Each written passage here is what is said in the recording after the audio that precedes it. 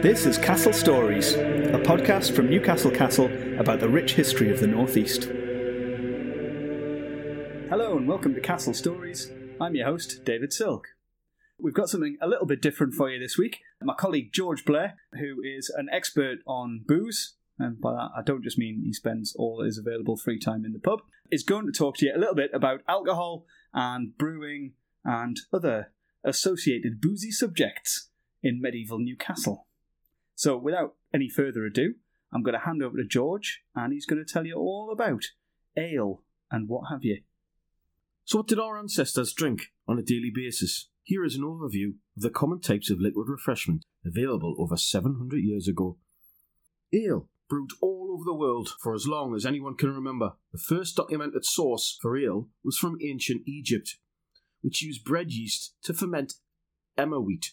This provided sustenance to the labourers working on the pyramids of the pharaohs in ancient Egypt. In Britain, beer was common, the ancient Britons using herbs such as yarrow and sage to flavour their brews. The Romans and Greeks after them preferred wine and considered ale as a drink for the barbarian. Tacitus and Pliny, both Roman historians, wrote some rather disparaging remarks on beer and its association with Celtic and Germanic culture, fostering a thought that beer was for the unlearned foreigner and wine was the drink for the sophisticated and learned. However, this did little to dampen the enthusiasm for ale in the Anglo-Saxon period. They had settled in Britain during the 5th century AD. They had introduced guild houses to Britain, which are the precursor to the modern pub, which is where people would meet friends and bond over an ale or two. They would have been located in any village or town the length and breadth of the 5 kingdoms, from Northumbria to Wessex. But why beer? Was water really that bad? Not necessarily so. Water would have been drunk when clean well or spring water was available. There was no guarantee of this, especially in bigger towns and cities, where effective sanitisation was not considered a priority. So the most common form of quenching your thirst became ale. The consumption of ale continued apace in the alehouses of villages and towns throughout the medieval period. As population sizes grew, so did the quaffing of ale. Even small children drank it. It's slightly more preferable to drinking infected water. Inns and pubs sprung up all over the place and were often identified by a broom attached to the lintel of the entrance. Some had even begun to give themselves names. For example, the Lamb and Lion, or the Dragon. The oldest purported pub in Newcastle is alleged to be the Old George, which has been serving people like King Charles I of England since 1583. Alongside ale and cider, he would serve food too, with simple pottages and stews, as well as mutton pies, which would be enjoyed throughout the day. Ale was usually made by alewives on site and served in wooden beakers direct from the barrel. Larger scale operations started to appear in large inns and towns. Medieval castles and abbeys would have had their own dedicated brew houses on site, here in Newcastle Castle, often situated near a bakehouse. One medieval source states that in 1334, the household of Elizabeth de Burgh, Lady of Clare, brewed about 8 quarters of barley each week, each quarter yielding about 60 gallons of ale. In modern day terms, this equates to 3,480 pints produced for a household every 7 days. Thirsty work living in the Middle Ages. These were essentially the precursors to the large-scale breweries that we see today. What is ale? Ale is simply malted barley heated in water to create what we call a wort. Then yeast, normally baker's yeast, hence its proximity to bakers, is added, which converts the natural sugars in the barley grain into alcohol. This would create a small ale, low alcohol but safe to drink. The grain used to produce the ale would have been different depending on what part of the country you were from. In Newcastle during the Middle Ages, it is likely that the brewhouses would have used a type of barley called big, or a similar hardy grain. The big market, which has been around since the middle of the 13th century, is where you would have found this barley for sale. This type of barley was region-specific and imparted a sweet, nutty taste to the finished brew. However, big fell out of favour and is now only available in the Orkney Islands, the north of Scotland. The stronger ale served in the alehouses was twice brewed, This was to yield more sugars for the yeasts to react with and create a beer resembling what we drink today in the pub. However, it did not have a very long shelf life and had to be drank fresh to avoid it from souring. Not necessarily a bad thing though, is it? So what did it taste like? Everyone had their own recipe for beer, and it was brewed everywhere, from castles to peasant hovels.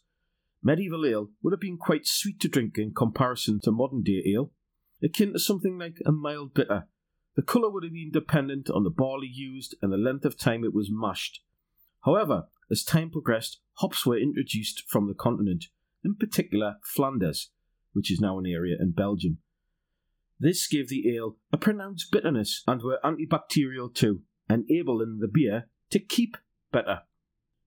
They were used mainly in the south of England, in particular Kent, where they were grown commercially from the 15th century onwards. During the Wars of the Roses, Richard Neville, Earl of Warwick, used the new hop-forward beer as a way of convincing troops from the south to sign up for military service for the Yorkists against the Lancastrians.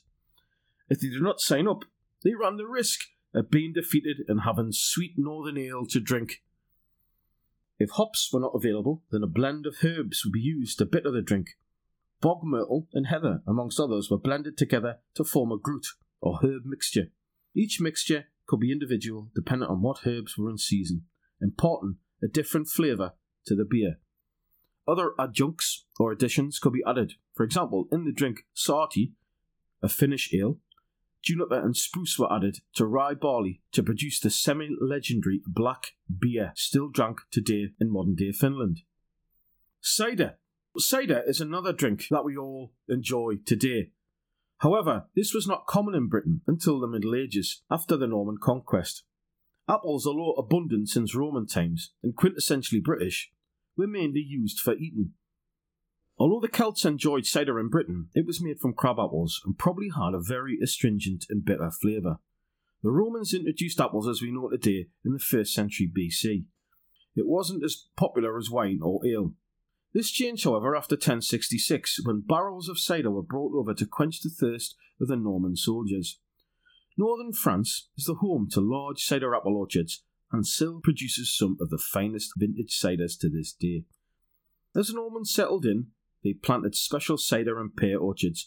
Medieval church documents and tax records from the early 1300s suggest it was most popular in Devon and Somerset, where most of the modern cider is produced to this day. It was a popular drink in the south of England, its appeal lessening the further north you've travelled.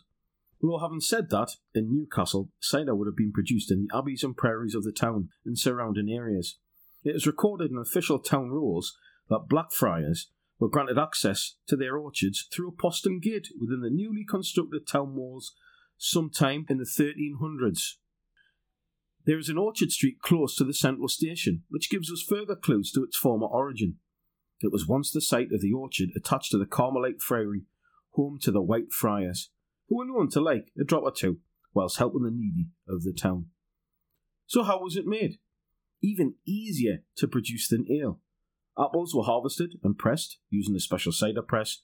This separated the juice and flesh. The resultant pulp was used to feed farm animals, like pigs and goats. Once the juice was extracted, it would usually be left in an open barrel so the natural bacteria in the air would ferment the sugars, turning them into alcohol and creating the cider that we love today. Wine. Did medieval people drink wine? According to the Domesday Book of 1086, there were vineyards being planted in southeast England to produce wine for the newly formed monasteries and abbeys, springing up in the 11th and 12th centuries. Alongside British wine, we see the influx of wine from southern France, in particular Gascony and Aquitaine, both controlled by the English crown. Even Newcastle, according to some of the duty rolls in the mid-1200s, is importing wine from the continent. Wine was mainly drank by the aristocracy and merchant classes due to its expense, yet still had to be drank quickly. Once a barrel of wine was opened, it deteriorated quite swiftly. One way of disguising bad wine was to flavour it with spices, such as nutmeg and cinnamon, to hide the sourness. Adding honey will provide you with sweetness. These spices were high status and expensive, so you're only likely to see spiced wine at a merchant or noble's table. It is only with the advent of modern mass production that wine is now drank by the masses. Back in the Middle Ages, it really was a luxury. That was a small overview of the types of liquid refreshment available to the citizens of Newcastle during the medieval period, proving that liquid nourishment was high up on the agendas of our ancestors, as well as our own in 2021. Castle Stories is a Newcastle Castle production. This week's host was David Silk.